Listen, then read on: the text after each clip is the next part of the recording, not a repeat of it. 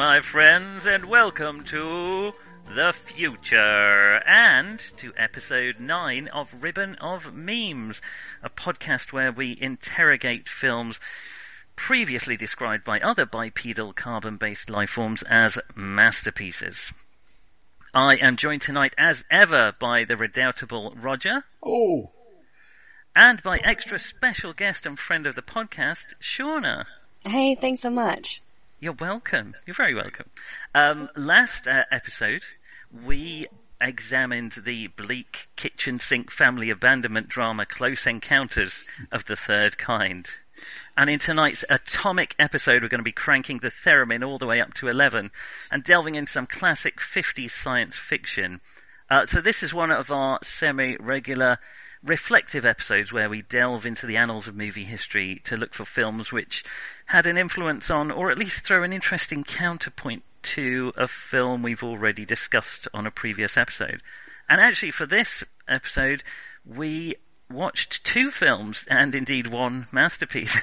Well, the obvious question I think raised by Close Encounters is, well, you know, why don't they just land in Washington and say, we want to talk with the governments? Well, in this film they do.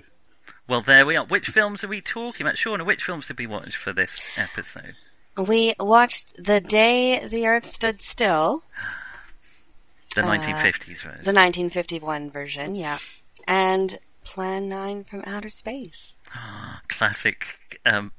We'll come on to It's a classic for sure. It is certainly, well, we'll discuss whether it's at the top of some movie lists. It is. It's certainly much talked about. I'll admit I'm probably kinder to it than most people, but yeah, we'll get there. It's hard to be cruel to So, it. The Day the Earth Stood Still. Yes. So this, as Shauna said, 51 film directed by Robert Wise, who was a director of a number of other films that I knew about, that I was surprised about. Later on in his career, he'd done The Andromeda Strain. He also did Sound of Music, and he directed, I've forgotten the other one that I had written down, but there was one that I knew as well.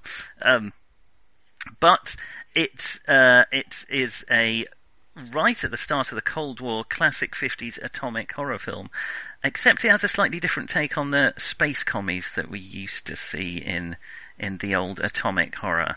What do we mean by atomic horror? Do we want to talk about that first? Yeah, let's talk about that. Well, arguably, of course, that's H.P. Lovecraft, but that's a very silly argument, so I won't make it. We are talking about... I think it's basically the dislocation, you know, all of a sudden we could all go foom like that. This is a disconcerting thing, so you make horror that is inspired by that. Yeah, hydrogen bomb fear, commies are out to get us, very much American, kind of suburban, and quite often white guys, scientists who use science ! To do their work. And yeah, often full of invading bug-eyed monsters. The first, actually, on a slight segue, first atomic horror film I think I ever saw was Them! Which is about giant ants probably in California. Well, being fair, I think at this point, most of the silly science fiction films haven't happened. I mean, the year before this, we have Destination Moon, which is the absolutely serious, this is what we think a trip to the moon could actually be like. We've got the best available information on this. And it is, of course, beaten to the release date by a matter of weeks by Rocket Ships XM, which isn't. But, you know, I mean, 1929, Throughmond, 31, Frankenstein, you could argue, certainly the 36 Things to Come are all in this serious, you know, we can be, we're not saying this is going to happen, but these are the sort of questions we think we might have to deal with. I was just Googling actually the release date of It, The Terror from Beyond Space, which is a film I was trying to remember about 5 podcasts ago as the original inspiration for the film Alien, which I recommend you watch. It's awful. But Wow. It's much later. Much later. So actually, it's actually quite an early atomic horror film. I'll do a quick synopsis of it.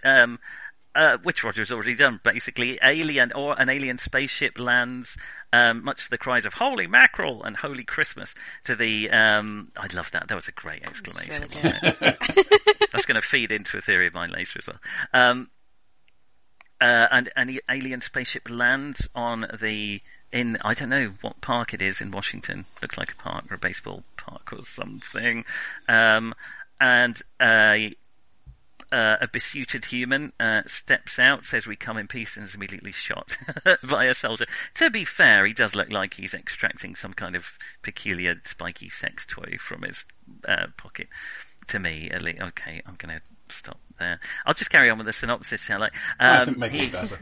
He escaped from the high-security hospital via the window, and lives amongst the humans under the not at all messianic name of John Carpenter, or whatever. Was it John Carpenter? It's certainly Carpenter, yeah.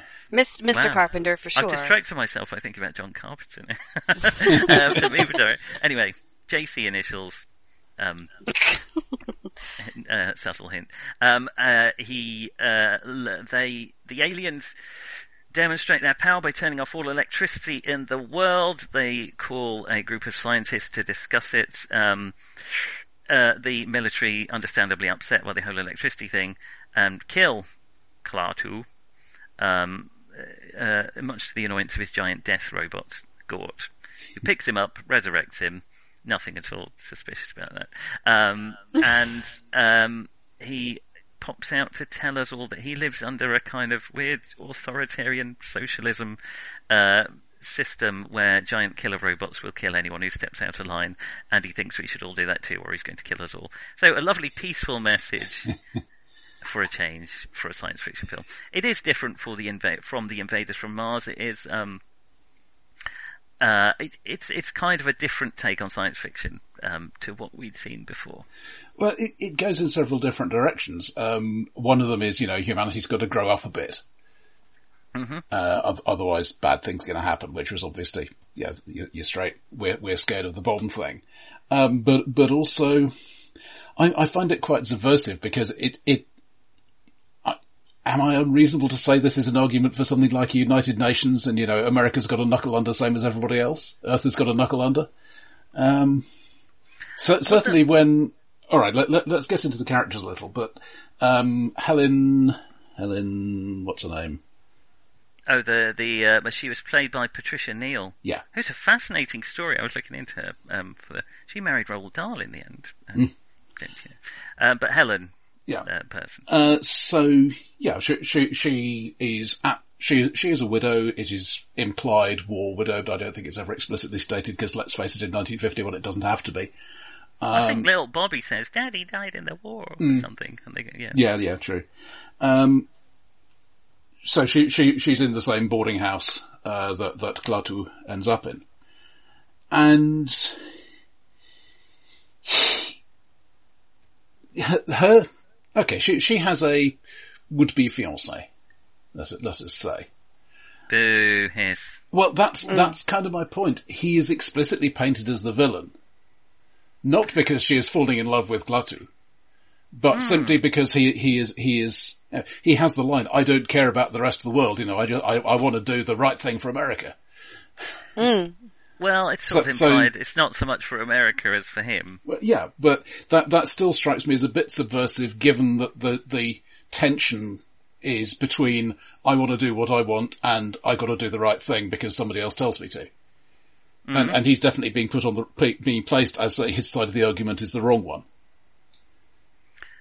Yes, I mean, at least there's a few times when Klaatu's like, "I've no interest in the petty squabbles of your little word," because they are immediately... the people who he lands with are immediately looking at it in terms of the Cold War and how it can be turned to the advantage to one side or the other. And Klaatu's like, nah, not interested. Yeah, I'm only going to talk to you if you get all the governments. Yeah, I couldn't help being reminded of the arguments over the atomic bombing of Japan. Not the do we do it at all, but the one about do we do a demonstration? Do we say in advance, evacuate this particular target, and then we will set off a bomb on it. That was one of the things that was proposed. And the reason that didn't go for was A, they would suspect some sort of trickery. B, they couldn't be 100% sure it would actually work. Right. But also C, if they did that and then the Japanese didn't surrender, then the Japanese would not be surprised when the actual military use went off. So right. I think, I mean, it's not reiterating that argument, but I think there's that same sense of how do you try to send this message without mass slaughter? And is mass slaughter, in fact, the only thing these idiot humans can understand? Well, humans get called idiots a lot in these films, I must say. That was one of them. I have a lot of sympathy. I'm not going to argue too much. Yeah, that was one of the main themes, I suppose, of Day the Earth Stood Still, was you've got to work together and stop being so destructive. It was backed by a threat of, "Oh, we're going to kill you all," I suppose, which I suppose that was realistic rather than why can't we all just get along. Yeah, it was like have peace or face obliteration as your two choices there. Yeah, which I suppose does concentrate the mind somewhat, and it's pretty much the choice Truman gave to the Japanese. I think one could argue that it's not even peace necessarily. I mean, it's the atomic weapons they're concerned about. One gets the feeling they would be quite happy for humans to keep shooting each other by conventional, good old-fashioned means. Yeah. These atomic bombs just take all the fun out of warfare. You can't have a proper war when you're actually going to destroy the whole planet when you do it. It's not when somebody gets a single button, right? Yeah, exactly. It's no fun anymore, is it? So that was an interesting point or way of approach. I mean, you said there was it's an argument for the United Nations. The UN is mentioned a few times in the film, but they say it doesn't represent all nations of the Earth, and it's not enough for Klaatu to be just the UN. Yeah. Someone would veto it. Anyway. One does wonder slightly why did he land in Washington rather than in New York for the UN, but yeah. Yeah, that's a good question. I mean, this was based on I looked into the short story that this was based on, which was written by Harry Bates, and it was called The Fate of the Master. Farewell to the Master, I think. Farewell to the Master. It's a very different story. I mean, it does start with Klaatu walking down the street, walking down his ramp and getting shot. But in that one, he gets shot and killed. And the whole story is about Gort, who does weirdly get encased in plasticine. Not plasticine, in plastic. Plasticine would be less terrifying. No, I wouldn't like to be the soldier who had to go and smack the plasticine onto Gort. But he spends the whole story trying to reconstruct Klaatu from a kind of corrupt audio file, as far as I can tell. And then the zinger at the end is that the main character, who's, I think they're a journalist, says, "Oh, I'm really sorry about what we did to your master." And then Gort says, "Who said he was the master?" ! That's, yeah, it may have been better told in the story. Well, also, late 30s, early 40s SF what did have a lot of the twist ending thing. It was designed to be an expendable literature. So this has got some of that, but it's. I mean, it's.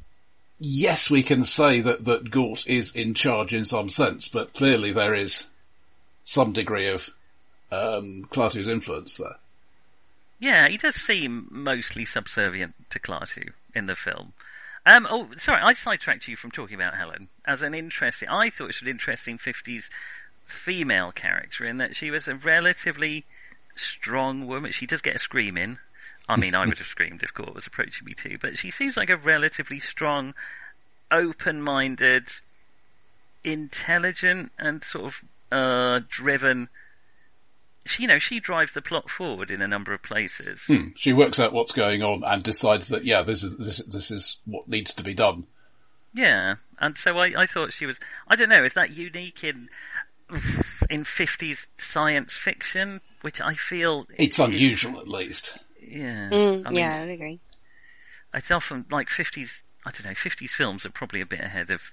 I want to get into one of my problems with The Day the Earth Stood Still. I mean, it's very good, but to me, it felt kind of cold. It reminded me of reading Isaac Asimov in that it's a fascinating science fiction concept. It's sort of realistically told from the science, but the characters to me just feel like ciphers and plot deliverers and not warm or interesting to me. Was that what did you guys feel about that? Am I being unfair on 50s film, or is that how it felt? I'm trying to think of other 50s films and whether or not I felt emotionally attached or connected to the characters. I mean, in this film particularly, it was more about an expression of ideas than it was about the journey of individuals. Yes. And I felt that. I felt the plot was more important than the characters. Yeah. So I wasn't really rooting for anyone necessarily on an emotional level, just sort of like waiting to see which idea would come next. Do you know what I mean? Well, that's how. Yeah, I didn't feel emotional. Like when Klaatu gets shot, I was just like, oh dear, that's a setback. But it didn't feel like, oh no, oh crikey. I was unmoved, and I feel, to me, I've seen 50s films that do, like Treasure of the Sierra Madre, Double Indemnity. I mean, I'll name all my favourite films. That, they're well developed. Citizen Kane. These are all films with well-developed characters and dialogue that you root for, and this was it felt a bit sterile to me in that sense. There was the odd comedic moment, but it was it left me unmoved. Well, I have a working model that film lags written story by about a generation. Right. Basically, you read a story as a kid and think, this is the sort of thing I want to make a film of. Then you have to grow up and get senior enough that you actually get to make the film like that. Wow. So, Roger, if that was true, now we'd be absolutely flooded with superhero films. But, so, when I say, 20s, 30s, 40s written SF, yes, I'm effectively talking about this sort of period of film as well, and I think that there's still a feeling of we're doing something new and amazing, and we've got spaceships.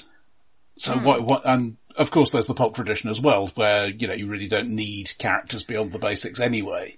And I think you've got all those things going together to say we've got this fascinating thing. It's a different genre. We don't really need to worry about that mushy drama stuff. Yes, it was a sort of a macro drama, or it's not quite a melodrama, is it? I'm just thinking of I Love Stapleton's Last and First Men, which has about 3 named characters in it. in the entire future history of humanity. Oh, okay. So, for me, I don't know, it does have an annoying child character as well. Bobby is it's all G. You thought he was annoying. It wasn't, I've heard worse. I don't know, perhaps he was so, oh no, I feel bad. I'm sorry, Bobby. Well, I've seen the remake. I won't talk much about the remake. Oh, okay. but he's a lot less bad than that. I would not have been surprised if Bobby said G. Willikers at any point. I don't think he did, but in my head he's the kind of character that would. One of my favourite moments that would not have been funny at the time, but I had to pause for a few minutes. You've got the 2 doctors talking about the amazing health this guy's in, and their medicine is much more advanced. Have a cigarette. Yeah. How can he have such a long life expectancy? Don't know. Yeah, that was a nice moment. But presumably not part of their design. I mean, in the 1950s, you know who says cigarettes are bad for you? Nazis. Right, fair point. But I think just looked at it as just as a film in general rather than the specific ideas, it does fair old bowl along. Yes. It wastes very little time in the setup, and 20 minutes in, he's landed, he's been shot, he's been captured, he's escaped again. Things are happening. Oh yeah, it's not a slow film, is it, at all? It does, considering it is, it's not very special effects heavy, it's not really big events, a lot of it is small, well, I don't know, it is big events, the whole of Electricity turns off, I suppose that's quite big. But yeah. It does, the plot, bowls along. I think that's a good way. Well, I think the effects are very carefully done. I mean, they never overreach what can be achieved. But, for example... We're looking at you, Plan 9. As the sorcerer is landing, you get that circular shadow moving across the ground to meet it. For example, I mean, presumably, miniature shot of the thing, but that's actually in there. Wow, I didn't even... The fact that I didn't notice that is probably a good sign. When the various military hardware is getting disintegrated, I have certainly seen cheaper, nastier films, which would show you, there is a zap, there is the red outline of the field gun or whatever, and then it vanishes. And this is just, by showing a little bit less, much more effective at suggesting, maybe it has turned to dust. Yeah, it looked like it was a hand-drawn, I don't want to get too into it. It looked like a hand-drawn animation of it sort of melting to the ground. It was nice. On the other hand, then they do the back-projected cemetery, because presumably they couldn't film there, and that just throws me immediately out of it. I'm sensitized to that kind of back projection. Yeah, maybe that was just more accepted back in the day. The other thing I started noticing after a bit is every time Gort has to do something, other than just stand and look menacing, they cut away from the actual action. Like when he's picking up Helen, or when he's knocking out the guards, you see he's moving up, he's raising his arms. We cut to Helen looking and being shocked. Then you go back to him and he's got the guards on the ground. Because Lock Martin was very limited by what he could do in that costume.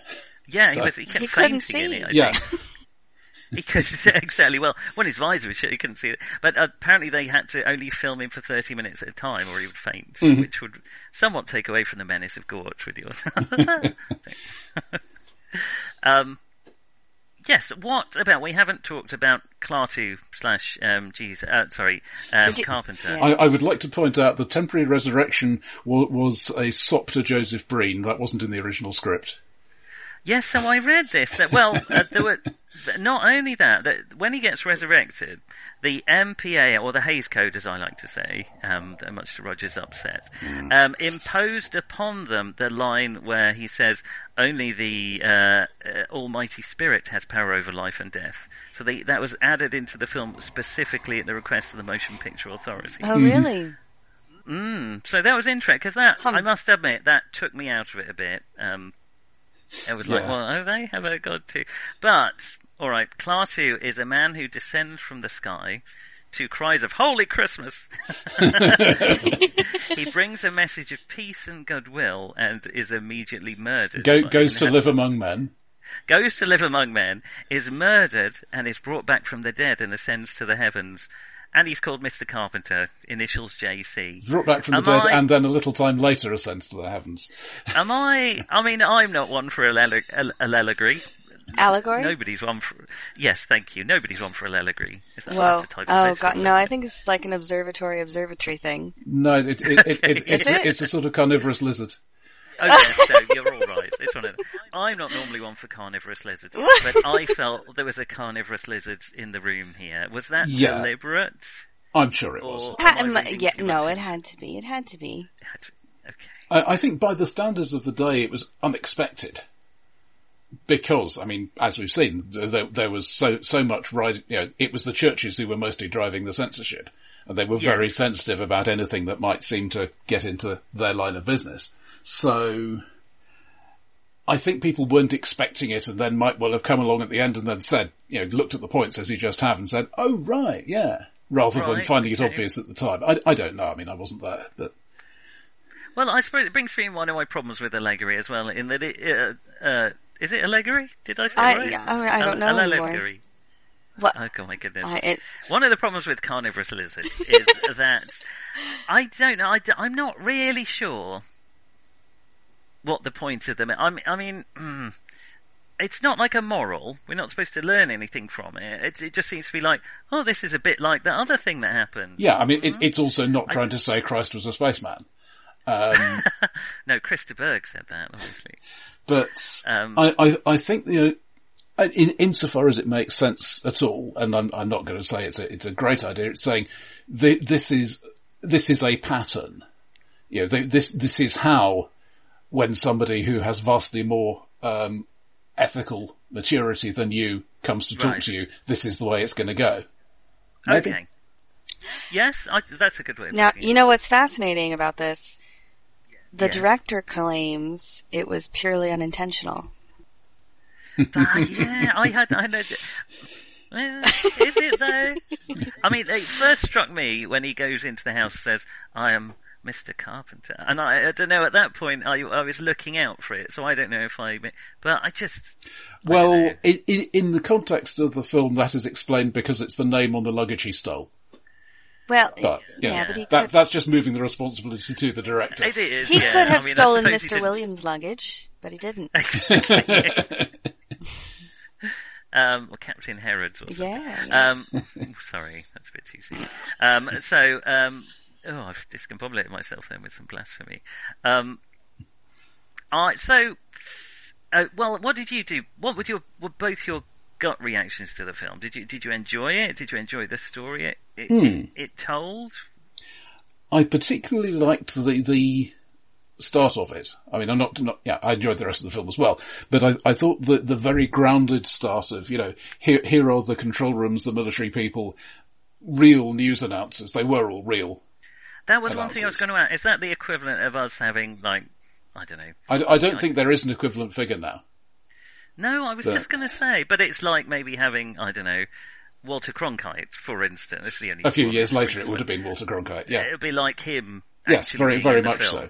And So here are real locations, real streets, real police cars and tanks and stuff that a lot of the audience would have recognised as this is just the way these things work. And so it's grounding it in a way that I think science fiction wasn't expected to be grounded. The whole ray gun zap zap other planets angle on it.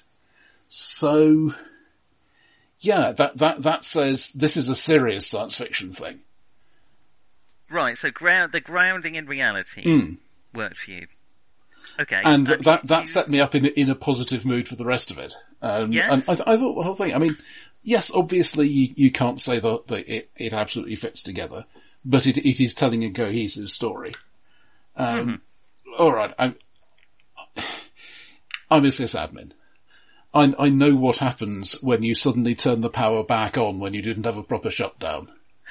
It's not pretty. Oh my god. And You should have seen me wrestling with my printer earlier today. Think of the steel furnaces alone. I thought it was a bit... I suppose my first reaction was great. That's great for the people all flying through the air, but they did deliberately address that. But yeah, it's not... How about you, Shauna? What was your kind of visceral response to the film? Well, I mean, I guess that's my whole point. I didn't really have a visceral response to it. Right. I enjoyed the story, and I didn't find myself wandering or anything, but I was not emotionally stirred.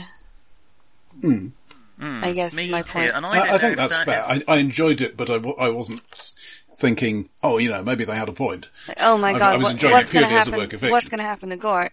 Yeah, we weren't. Poor Gord. We weren't gripped, Yeah. as we say. Yeah. in this Did we? part of the world. And we never found out what happened to Bobby, right? No, Bobby just disappears off the film. Presumably he nips off to sell those diamonds and become the richest kid in America. Somebody just hands them over to baddie Tom. I agree with... Well, I agree with you, Shauna, more than anything.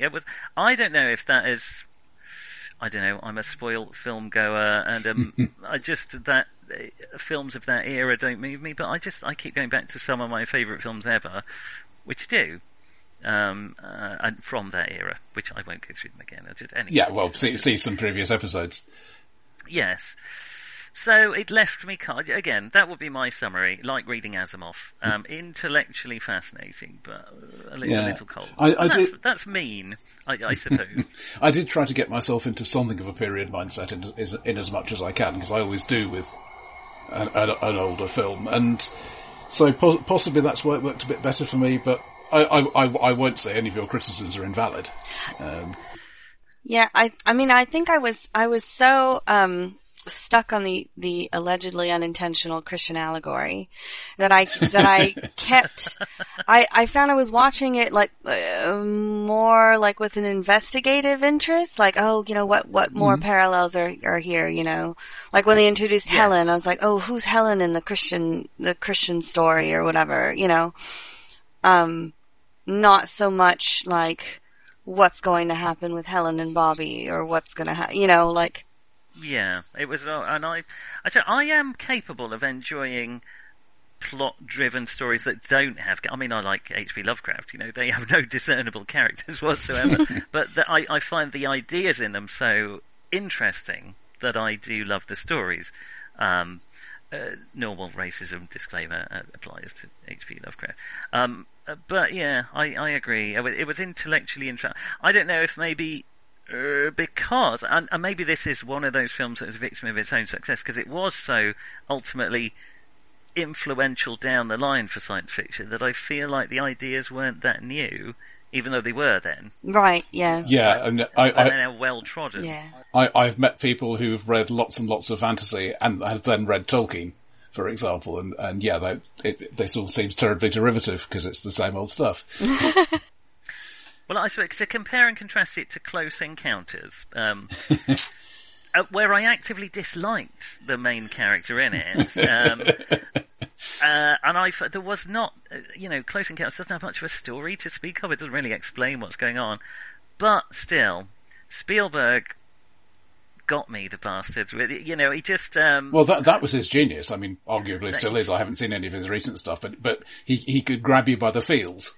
He did, and there's a moment, I talked about it in the last episode, but when he steps onto the spaceship and looks back, I just felt a huge, unwanted blast of nostalgia and desperate yearning to be going on that spaceship, that it moved me emotionally in a way that I never was with The Day the Earth Stood Still. I don't know if that makes it a better film, but it made it a film. In fact, I'd probably rather watch The Day the Earth Stood Still again than Close Encounters. So I don't know what that means. Maybe the last 10 minutes of Close Encounters. Maybe the last 10 minutes. Oh, I have, incidentally, the film that I was forgetting because I thought it was important that Robert Wise directed. Interesting, it was the first Star Trek motion picture. The famously talky and fairly boring Star Trek film that no one really liked until they made The Wrath of Khan, which was much better. Well, it has that one very polarizing sequence of, 3 minutes of fly around the spaceship? Oh yeah. And that's either, that will tell you whether you're a fan or not. Whether you like 2001 or not. Yeah, well. Which I don't. Spoilers. Wow. Sorry Kubrick. Wow. Doom. Talking about this being influential. Yes. Well, that was one of our marks of a masterpiece, isn't it? Well, yes, and our other film is something on which it clearly was influential. Yes, should we segue? We can come back if we have any. Do you have anything else you want to say about The Day the Earth Stood Still? No, thank you. Well, let's move on to not the first, not the second, not the 3rd through 8th plans from outer space, but in fact the 9th plan from outer space. Wow. Thank you. Thank you. That's good. And that tortuous introduction will give you some idea of the level of dialogue. Oh my god, well done. Well, let's bear in mind, the amazing Criswell started doing that thing. He was buying time on a local LA TV station to run basically commercials for Criswell Family Vitamins. And he started. So that's how he started. This is the guy who opened the greetings, friends. Yeah. Okay. Yeah, and to fill in the time between saying you should buy my vitamins, he would start doing the Criswell predicts. Can I give you some of Criswell's genuine predictions? Absolutely. He predicted mass cannibalism by 1999. He predicted the end of the Earth on August the 18th, 1999. Mae West to become president, and he was a friend of hers. He was a friend of hers. A beam of space, which would hit Denver, Colorado, and transform all the abilities of metal into rubber and cause tragic accidents at theme parks, which is a weirdly specific prediction. Extraordinarily specific. Didn't come to maybe that's an allegory for something. Maybe he was saying something with that. And that is the opening 2 moments of the film. Goodness me. Edward directed Plan 9 from Outer Space, originally called Grave Robbers, not Gravediggers, I keep making that mistake. Grave Robbers from Outer Space. If you're going to rob a grave, you have to dig. I don't know though, I was talking about this before, but the Grave Robbers from Outer Space sounds more exciting. Grave Diggers is just a job that you do in space. But anyway, we have a few moments of Bela Lugosi, used quite a lot, and then I'm not even going to attempt to summarise the plot. I was really looking I think to I it. can. I think I can with some Roger, fairness. I mean, what is actually going on is that the flying saucer has come to tell us don't develop this extremely dangerous weapon which will destroy all life in the universe. In order to do this, their plan is to take over the Earth because obviously. Which is not dissimilar to destroying the Earth. And the way they're planning to do this is by resurrecting the dead because this is it's a terror weapon. Yeah. There must be a moment when Eros and Eros, how did they... Played by Dudley Manlove. Thank you, Roger. Oh my God, I thought you it was being immature. Oh my God, see, Sean, it's not just... Wow. And I don't get credit for this, Jerry Seinfeld said this, but I think it's important to note that this was not Plan 1 through 8. This was Plan 9. This is the plan that worked. This is the one they went with and wrote a movie about. Yeah, I mean, what the first 8 plans are, I don't know. It was, we have no choice but to resurrect the dead. Yeah. It's a working draft, but they went through with it. That's where it slightly differs from the realism of the Daily. We tried everything else. Killer Bees, that was number 7. We've got to do The Swarm one of these years. But not today. Swarm is not in a masterpiece podcast. Good one. I mean, part of the reason I agreed to Plan 9 is because, by some arguments, it is a masterpiece because it is. You talk about films that are so bad they're good, and this is the quintessential. It is so unintentionally fun to watch. I mean, genuinely, I enjoyed it more than The Day the Earth Stood Still because it's just so bad and so torture. There are moments in it. Yeah, I mean, I guess we'd have to ask what Edward's intentions were with the film, right? Like, if he intended to change the world's belief system, okay, well, utter failure, right? But if he sought out to entertain his audience, I think he achieved it. Well, we discussed this before, there is a difference between a sort of a masterpiece and a film that you enjoy to watch. And come on. Who here is going to admit that they didn't enjoy Plan 9 more than The Day the Earth Stood Still? Roger, come on. Did you enjoy it more? The enjoyment is in such different directions, it's hard to compare magnitude. Well, you should be a politician. That's amazing. Wow. You say that being safely several hundred miles away. Yeah, sorry. The chutzpah here, I mean, he's obviously starting with the aliens are coming to tell us to change our ways. And then he combines that with The Walking Dead.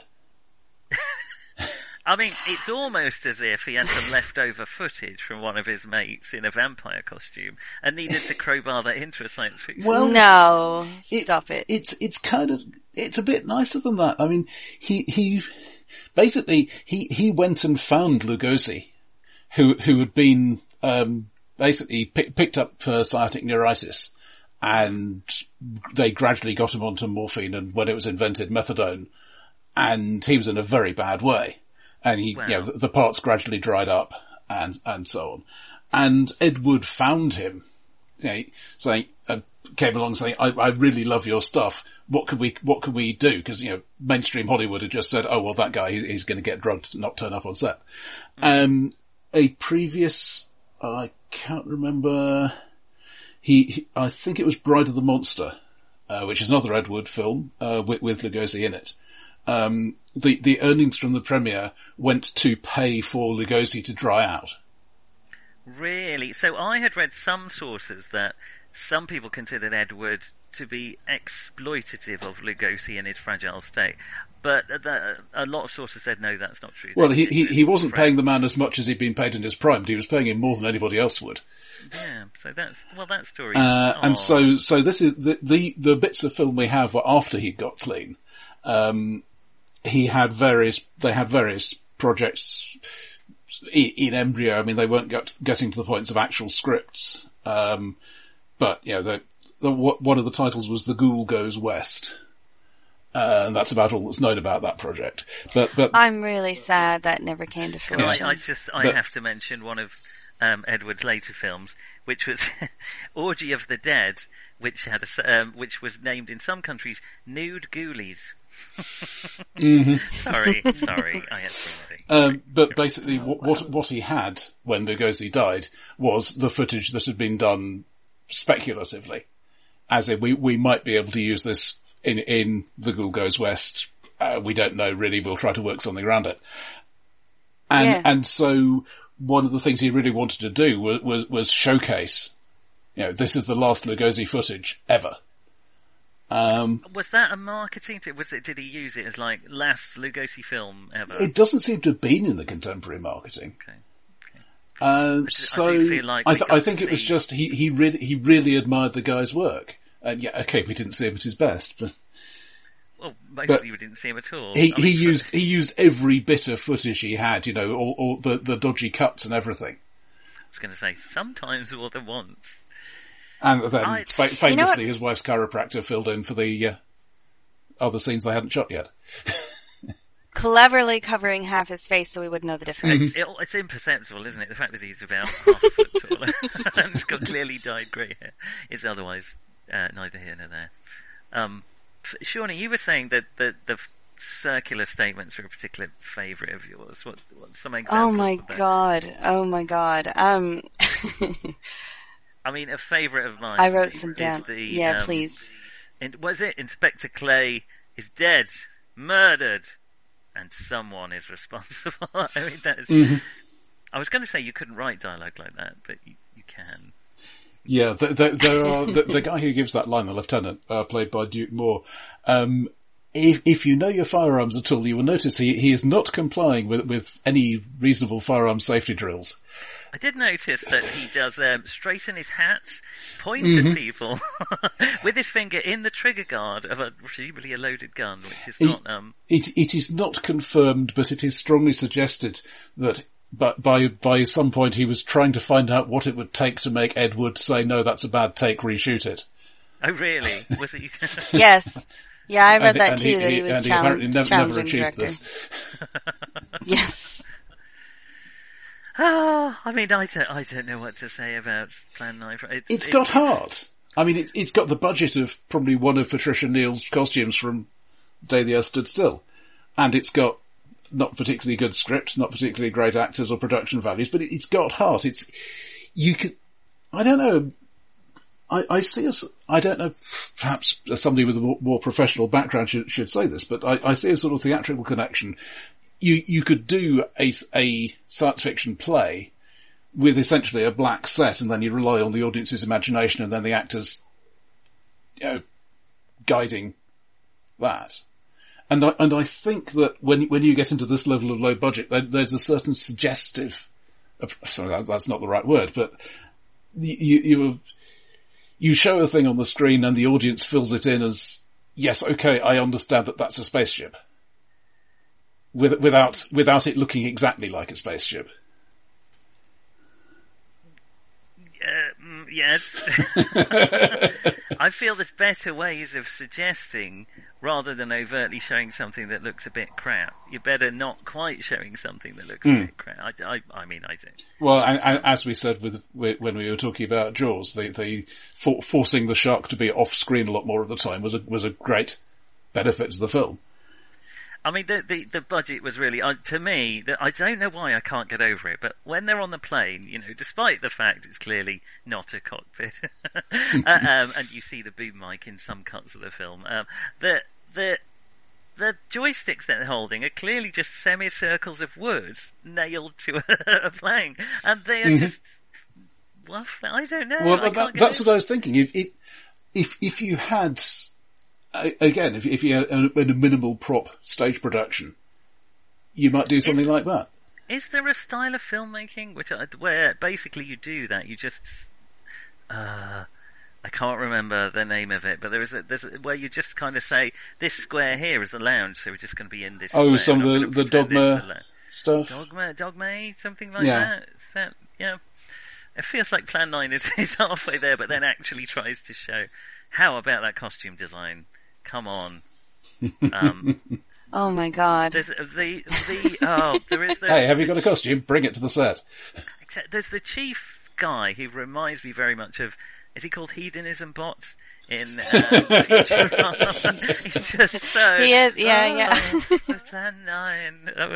I can't do it. I can't do him justice. He was my favourite character in the whole film, but he was just so weary of these idiots. Yeah, I think he's just credited as ruler. Ruler. Well, that's not. But yeah. I mean, if you're going to have a title in a film, ruler's a pretty good one. But what was that he was wearing? It had like a halberd on the front. It was clearly like a medieval man-at-arms tabard or something. Oh my god, it was so good. It was wonderful. Head to toe, like medieval. We have theme parks here called Medieval Times. It's just a screaming of the same. It was just like he'd come off ilk. that and they'd be like, "Oh, actually, you don't need to get into your costume. Just go in." Like Don't that. get, yeah. We're running late, please. And he'd be like, "We only have the studio till 3:00. We just need to get going." And I like to think of him going, "Oh, whatever. Oh, darling." Okay. You will be amazed to learn that this was his only film role. That is a tragedy because he was amazing. No! He was a magnetic screen presence. He was like a space Noel Coward. I loved him. He was just going to did ask do a fair you. bit of theatre, I believe, before and after. Yeah, okay. I was going to ask you if you knew what else Bunny Breckenridge did. That was his name. Yeah, Bunny Breckenridge. Yeah, Wow, I can't make that up. Well. Yeah. Yeah, I mean, he was also openly gay in the late 50s, or as openly gay as you could be, which was fairly. So, you know. Was he gay? I mean, I didn't pick up on Yes. that as much as his general world weariness and No, the actual actor was. Well, I suppose that makes sense in retrospect. Yeah, I mean, shortly after this film was released, he got convicted for sex perversion. Which is being gay. Basically. He was a pretty famous drag queen as well. Mm-hmm. Was he? He would have gotten well with Edwards then. Edward often filmed in, not that this is pure in detail, doesn't matter, does it? But We're unlikely to cover another Edward film, alas. Well, the one thing I liked about Edward, he had a big thing for Angora wool. He liked the feel of it against his skin. And when he was writing, one of his pseudonyms was Angora. This is the level of subtlety. And he also, one of his other pseudonyms was Acton Telmig. Because Actov Telmig, because one of his favourite drinks was a vodka Gilmet, and it was just that backwards. Vodka Gilmet, bless him. He died in poverty, of course. It was really pretty tragic end to Edward, but he has given us Plan 9 from Outer Space. I mean, it is a hard film to say much more about it.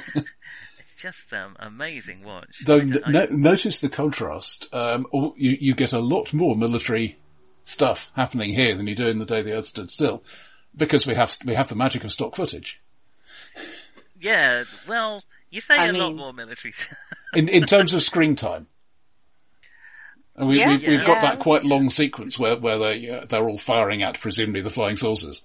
I mean, if you're in an unkind mind, you might say interminably long sequence. I don't think we can let the can of gasoline principle go unmentioned. The film didn't, because it went on for about what felt... I mean, I don't know how a film that is 1 hour and 20 minutes long can drag. But when he is tortuously explained... Well, to me, it felt like the torturous explanation of how you can blow up the entire... Oh my god, when he's saying... you cannot measure an atom, and yet, well, you can. And sunlight is made of any atoms. No, it isn't. It's just, it was beautiful in its, and then, aside from all the science that he bombards our trio of do you call them heroes? I don't know. Protagonists. Protagonists. I don't even know if you could call them that. A trio of men in a spaceship. Then he just proceeds to go, and then you're all idiots. Idiots. Stupid idiot. Just for some time. Oh, dear. Yeah, one does feel he was possibly not the aliens' A team. Tell what are your feelings on Solarnium? That's a skin cream, isn't it? Wow. I mean, this is a bomb big enough to blow up the entire universe, which the humans will eventually stumble upon. I can see why. I mean, you'd be given no other choice to reanimate the dead, to wander around a. Well, plan one is probably build a big shell around the solar system. You know, that's expensive. Shauna, you're from California. Are there a lot of mist-strewn bog-like graveyards? Misty bogs? Yeah. Just in the cemeteries. Yeah, it's palm trees and sunshine everywhere else. Oh, just in the Yeah, incredibly accurate. Well, and it's always night there. That's the other vexing quality about our misty bog cemeteries. It was daytime most of the time. Yeah. Okay. Yeah. Actually, I was going to complain about the film for that, but that is actually realistic. Yeah. It's why it looked like every funeral they had was happening at midnight. It's just the bog quality. Okay. Yeah, it's just the Hollywood bogs. Yeah, just off to the mountains. I've now seen Tor Johnson in, I think, 3 things, and as far as I can tell, he's basically always like that. So Tor Johnson was the huge ghoul who looked Inspector Clay. I have a quote from an actress who worked with him. I don't know if I'm allowed to say actress now. I'm so sorry to say actor, but a female actor that worked with him who described him acting as like acting with like a big sugar bun. Which is nice to think. Genuinely nice man, Tor Johnson, despite him looking absolutely terrifying. And as for Vampira, I looked her up, because, she appears to have been not only the first horror hostess, but she was in negotiation with KHJTV to do a revival of the show. The negotiations fell through, and then, by strange coincidence, they said, well, we'll cast somebody else. And that's where Elvira came from. Oh my goodness! There's a direct line. Wow. So did Elvira get? Because I mean, certainly I got confused between the two. They're that close together. So was there some litigation went on? There was some strong disagreement, but I don't think anybody ever admitted anything. Goodness me! Wow. Do you know she put on her makeup and costume at home. And then rode the bus to the studio. Oh my like God! That. Oh, that is amazing! Imagine. It was probably better than whatever changing rooms could be provided. If only Tor Johnson had done the same, that would have been absolutely fantastic. But I mean, in 1962, she was installing linoleum flooring for a living. Oh, so that's a few years after there. Oh dear. Okay. Yeah. Presumably not in full makeup. The dialogue in this film is I'm sorry, Shauna. Oh, no. Yeah, I was just going to go back to the dialogue because you asked me about some of my favorite circular quotes that they said. Yes. And I think it's just the one where they repeat things like contradictory or they just repeat them for the sake of repeating them. It's almost like we have to add to the screen time. Yeah, like Paula says, I've never seen you in this mood before. And then Jeff says, I guess it's because I've never been in this mood before. Yeah. You know, it's a little bit like that. That's really added a lot to the... There's another similar one where he's like, would you say it was a hot wind or a cold wind? I would say it wasn't really like either wind. Right, okay, that was a worthwhile humour. Oh, that time's gone. We can't get it back. Yeah, so, yeah. And is there another bit where he's like, he's standing up, he's dead, I tell you, he's standing up still. Yeah, okay, he could have stopped that. Yeah, there's some beautiful, drawn out, torturous dialogue scenes. I, a fiend, I am a soldier of our planet. I, a fiend. Oh my God. We did not come here as enemies, or something like that. It's like, what, did you just You just said that. Well, the first 4 or 5 syllables are just to make sure you should be awake now, and then. Oh my god! But then this is my slate. It's like, okay, you're going to invent a bomb that will blow up the very sun. All right, I get that concept. And then now imagine the sun is a cast of gas. No, I've already got the idea. Now imagine that you pour gasoline. All right, no, okay, you can stop now, Eros, if that is your name. I mean, why would they pick Eros as a name for this man who I would say perhaps didn't embody the spirit of the god of love? But, and then there are the tokens of wisdom, right? Like, perhaps on your way home, someone will pass you in the dark, and you will never know it, for they will be from outer space. It's kind of semi-portentous. Oh my god! That's something you can carry with you throughout your life. that is very. I mean, I'm going to think of that always whenever I pass someone in the street. That's how I go about my day. I would say perhaps the treatment of women. I was talking about the interesting, strong female character of Helen in The Day the Earth Stood Still.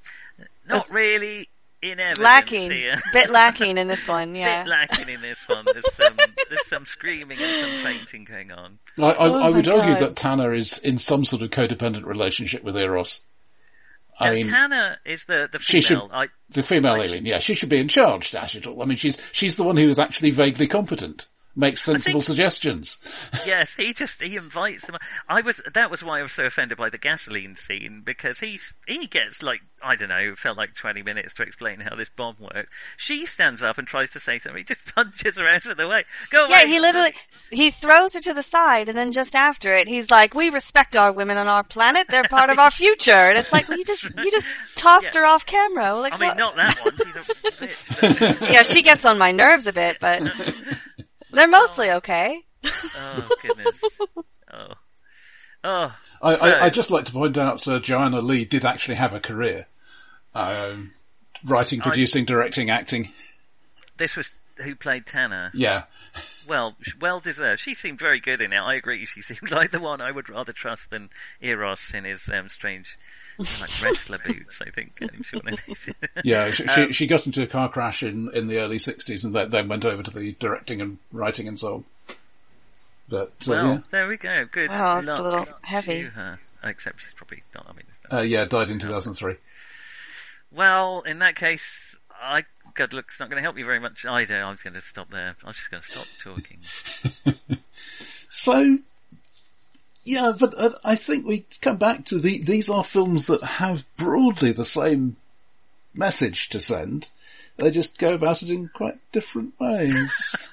They do, yeah. I mean, the broad plot is stop fighting each other or you're going to end up endangering the broader picture. Or at the very least, stop developing these new sexy weapons. Just one goes about it by a show of... power and compassion, and the other goes about it by resurrecting the dead and terrorising one household on the earth. Both of these films have Resurrection of the Dead. That's true. I keep forgetting. Strange parallels. I mean, I was a bit cruel at the beginning. I said we only watched one masterpiece. It depends how you define masterpiece, but I would, hand on heart, say Plan 9 from Outer Space is... It stood the test of time. Everyone knows about it now. It's not some obscure film. It was for a while, but yeah. It was, yeah. I think it was covered in the 80s as like the worst film ever, and that's what turned it into a cult classic. Before that, it used to run on like primetime evening television, like on like public access or something. Oh, up until so that's where it built up its cult following. Then I guess. No, it wasn't until the 80s when somebody made a joke of it that it became a cult classic. But it was regarded as a flop for like 30 years. It is a kind of campy... I mean, you don't get much campier than those aliens, goodness me. Even Rocky Horror, which is deliberately tongue-in-cheek camp, doesn't quite touch it. Is it the worst film of all time? I mean, I know good heavens, no. Clearly is. It's not even as bad as Shark in Venice. This is a real film, folks. Goodness me. A lot of bad films are... I don't know. As I get older and I have less time left on the planet, I more resent films that waste my time and either say something just the same as I've seen 100 times before. I prefer very bad to banal, I guess, and this is so beautifully bad. It always has energy. That's why I forgive the rest of it. I've seen films, many of them much higher budget films, that just sit there and do nothing and say nothing, and clearly, somebody fed the Scriptomatic 17 marketable keywords, and everybody is going through their parts, and nobody really knows why. That reminds me, and this isn't that.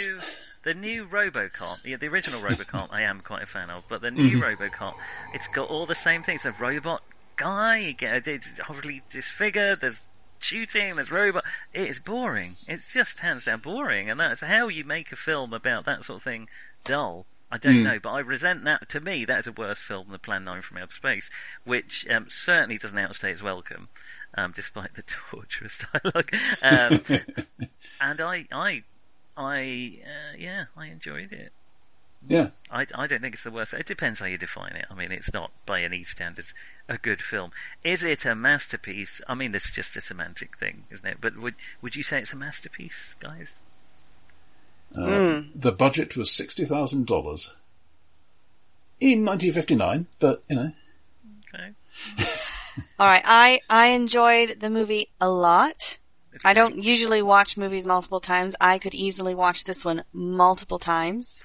But for me, a masterpiece, something that needs, and this is just my own sort of definition, something that needs to be a masterpiece. It's like when you watch it, you can't imagine the genre being done any different way because it's done so well. Right, and it's sort of like what we were talking about with Tolkien before.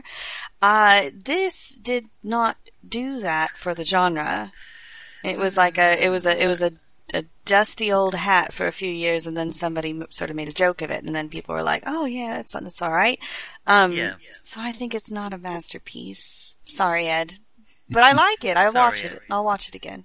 Yeah, it's entertaining, but not a masterpiece. I mean, there are films you can watch just to mock, and you can do that with this. But if it were just that, I don't think it would have the legs it does for me. There is where you can see where he almost gets it right. Oh, that's really charitable. That's fair. I'm on the fence. I'm not sure I'm quite as generous as that. I genuinely feel it's so bad that it's good, and I think you made a really good point, Shauna. What I have said a few times what my favourite films are ones that I could finish and then just watch again straight away. And Plan 9 almost, but not quite, makes it there. So, I've got a quote here from Gregory Wilcott, one of the leads. Ed had poor taste and was undisciplined. If he had $10 million, Plan 9 would still have been a piece of tasteless shit. I liked Ed Wood, but I could discern no genius there. His main concern was making his next film. It looked like they shot the thing in a kitchen. Worst film of all times. 30 years later, it's come back to haunt me. He was one of the actors in the film, was he? Yeah. Who was he? He is, hang on a sec, Jeff Trent, the pilot. The pilot? Yep. Wow. All right, Jeff, your acting wasn't that great. So. Do you know how long it took to write this screenplay? We didn't call it a masterpiece. The screenplay, Triumph. Triumph. This Triumph. Yeah. A day. Less than 2 weeks. Less than 2 weeks. Yeah, wow. That's how much time they spent on it. Mm-hmm. That's wow. Yeah. It doesn't show, does it? I don't know, though. If it had been more polished, we would not be talking about it now, would we? We'd just think, what a crap film that was. And there are a lot of 50s SF films that don't have the energy of this, that aren't as memorable as this. Yeah, right. There is something, I agree there's something about it. I feel the something is that it's just so bad. But in a fun way. It's reminded me that I would like to run and a very nerdy, sort of an atomic horror role-playing game at some point. That I really would like to, and I want to watch them again, which was my favourite atomic horror of all time. That's the one with the giant ants that have become giant before because radiation. But I don't know. Obviously. I like the investigative opening. I vaguely remember they're like, why are these crooks raided a sugar factory again? And this, I don't know. And it's to me, it builds nicely with kind of verisimilitude. In this kind of ridiculous situation, they react like you would if there were giant ants about to destroy the world. I got very fond memories of that. Maybe I shouldn't watch it again. Maybe it's much worse than I remember. Yeah. It wasn't directed by Bertie Gordon. That's a point in its favour. I'm not familiar with the man, but I think you are trying to make me familiar. Have we anything more to say about Plan 9 from Outer Space? There probably is more to be said, but that's all I got. I mean, in a way, the problem with Plan 9 from Outer Space, so many people have said so many things about it that it feels redundant to put the boot in, but it's still fun. Yeah. Do you want a quick run through top of the bill in 1951? 1951, top 10 films, let's hear it. So this was the year of Day the Earth Stood Still. Yeah. Excellent. So number 10, At War with the Army, musical comedy, Dean Martin, Jerry Lewis. I'm not a huge fan of them. Number 9, A Place in the Sun. How would you describe that? It rings a bell. Everybody's terribly unhappy. But a great critical success. And commercial by the sounds of it. Number 8, An American in Paris, another musical, Gershwin. Gene Kelly, Leslie Caron, her film debut. I've seen none of these so far. It's depressing. Number 7, That's My Boy, Dean Martin and Jerry Lewis again. In the same year? Mm-hmm. I'm sorry. This is the first time. Lewis, well. This is the first time they actually tried to play characters rather than just their nightclub act personas. This was regarded as remarkable. Number 6, The African Queen. Oh. All of a sudden, clunk, here's a film I actually like. Now we're talking. John Huston, Humphrey Bogart. I think we all know how good my Humphrey Bogart impression is, so I'm not going to... Legendary. Don't tarnish the memory. Oh, I love that film. Is that 51? I thought that was later. That's in colour, isn't it? It is. Wow, okay. No, hang on. Yeah, it is. It's early colour, but... In my memory, it's in colour. I don't know what that means. At number 5, A Streetcar Named Desire. I've never seen that. Directed by Elia Kazan. I'd like to... Not a fan of Tennessee Williams, but Marlon Brando could do the thing, so... Okay, I will give it a try. No spoiler. If we get back round to 1951, we'll do a Streetcar Named Desire. Number 4, The Great Caruso, a biopic of Caruso, who, let me just check, had died 30 years earlier, so, it's time to take another look, I guess. That struck me, a slight aside, in The Day the Earth Stood Still. They were nearly, not quite equidistant between us in time from the Civil War and our modern times. Mm. That just means I'm getting old, doesn't it? That doesn't mean anything. Yeah, well, big alternative. Number 3, David and Bathsheba. David and what? Bathsheba. I don't know that one. Biblical epic, basically. Ah, okay, that makes sense. Produced by Zanuck. Number Richard, 2. No, I'm just reading about him because I'm inspired by our previous podcast. Daryl F. Zanuck. Oh, that'll be his dad, because Richard Zanuck was the producer of Jaws. Anyway, sorry. Number 2, Showboat, another romantic musical comedy, drama, etc. And number 1, Quo Vadis, epic historical drama. Basically, last years of Nero and small, drama, basically. Yeah, I miss the old historical drama. There was a brief renaissance with Gladiator, and then they seem to have died off again. Well, they're jolly expensive to make look good. Well, Ed Wood would have made them look good. And of course, because it's the 1950s, there's the whole Christianity is going to take over, and that's a good thing angle. Oh yeah, the robe. I like Richard Burton, so forgive the robot. For goodness sake. But yeah, so so Quo Vadis was twice as much as Showboat. Quo Vadis about 11 million, the others were sort of 3 to 5. Wow. And how had things changed by 59? Do we know any from 59? Well, at 59 you get Ben-Hur. Wow. Which outstripped, I mean, it's 36 million and the next one's it's under 10. Verily, he is the Son of God. Oh no, that's not Ben-Hur, that's the Ten Commandments. I'm terrible. Films you might have heard of in this, for 59 in the top 10, number 9, North by Northwest. Oh, can I do my quote? Go on. It's the only role you'll be happy with is when I played dead. Your very next role, Mr. Kaplan. It'll be most convincing, I assure you. Number 4, right. Some Like It Hot. Oh, the best Classic. ending line of any film ever. Mm-hmm.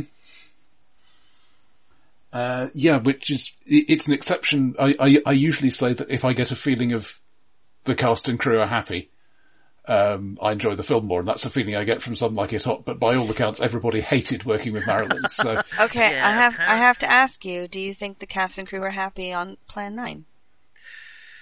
I think they were happy to be paid. They didn't seem that. I know. Do you think they were happy on The Day the Earth Stood Still? I would feel they were entirely emotionless throughout the whole. Yeah, Emotionless. Wow. it's not a feeling I require to enjoy a film, but I will forgive a lot if it's got that energy to it and that sense of. Yeah. Okay, all right. The other one that somebody might have heard of, but possibly only me, is Operation Petticoat, which is a World War II submarine comedy. Cary Grant, Tony Curtis. Who's in it? Cary Grant, Tony Curtis. It does ring a bell. I have heard of it. I haven't seen it. Not that it's terribly good or anything, but... Some Like It Hot reminded we've never had a Billy Wilder film on this podcast, which we should rectify as soon as possible. I mean, he was dead before we started, so fair enough. But, sorry, Billy. Well, it's not his fault. Well, that's true. It's not my fault either. I don't know what I have to apologise for, but there we go. I'm doing it anyway. Well, there we go. 51, 59, Atomic Horror. Though these were both atypical in their way of 50s sci-fi, I suppose. But they were certainly influential on... Well, I think The Day the Earth Stood Still was... people just felt they couldn't imitate it. Right. So they went down a different route. And it took until things like... Also, Rocket Ship XM made a whole lot of money while being a lot cheaper to make than Destination Moon had been. There feels like there's a few First Contact films now. What's that one where they're like squids? It's got what's the name in, and him who's in Hawkeye. Goodness me. This is a great... I think of Arrival. Please keep going. I'm thinking of Arrival, thank you. It has Jeremy Renner in, and what's her name, who's very good in it. She's amazing, and I can't remember her name. It's not... Emily Blunt keeps swimming into my mind that it's not Emily Blunt, so that's not helpful to me. Unless it is Emily Blunt, and I'm wrong. It's not. It's Holly... No. No, it's Amy Adams. Amy Adams, there we go. I don't know, they're in no way interchangeable. That's depressing. That's a very good film. That's a First Contact film. Well, when we get to 2016, maybe?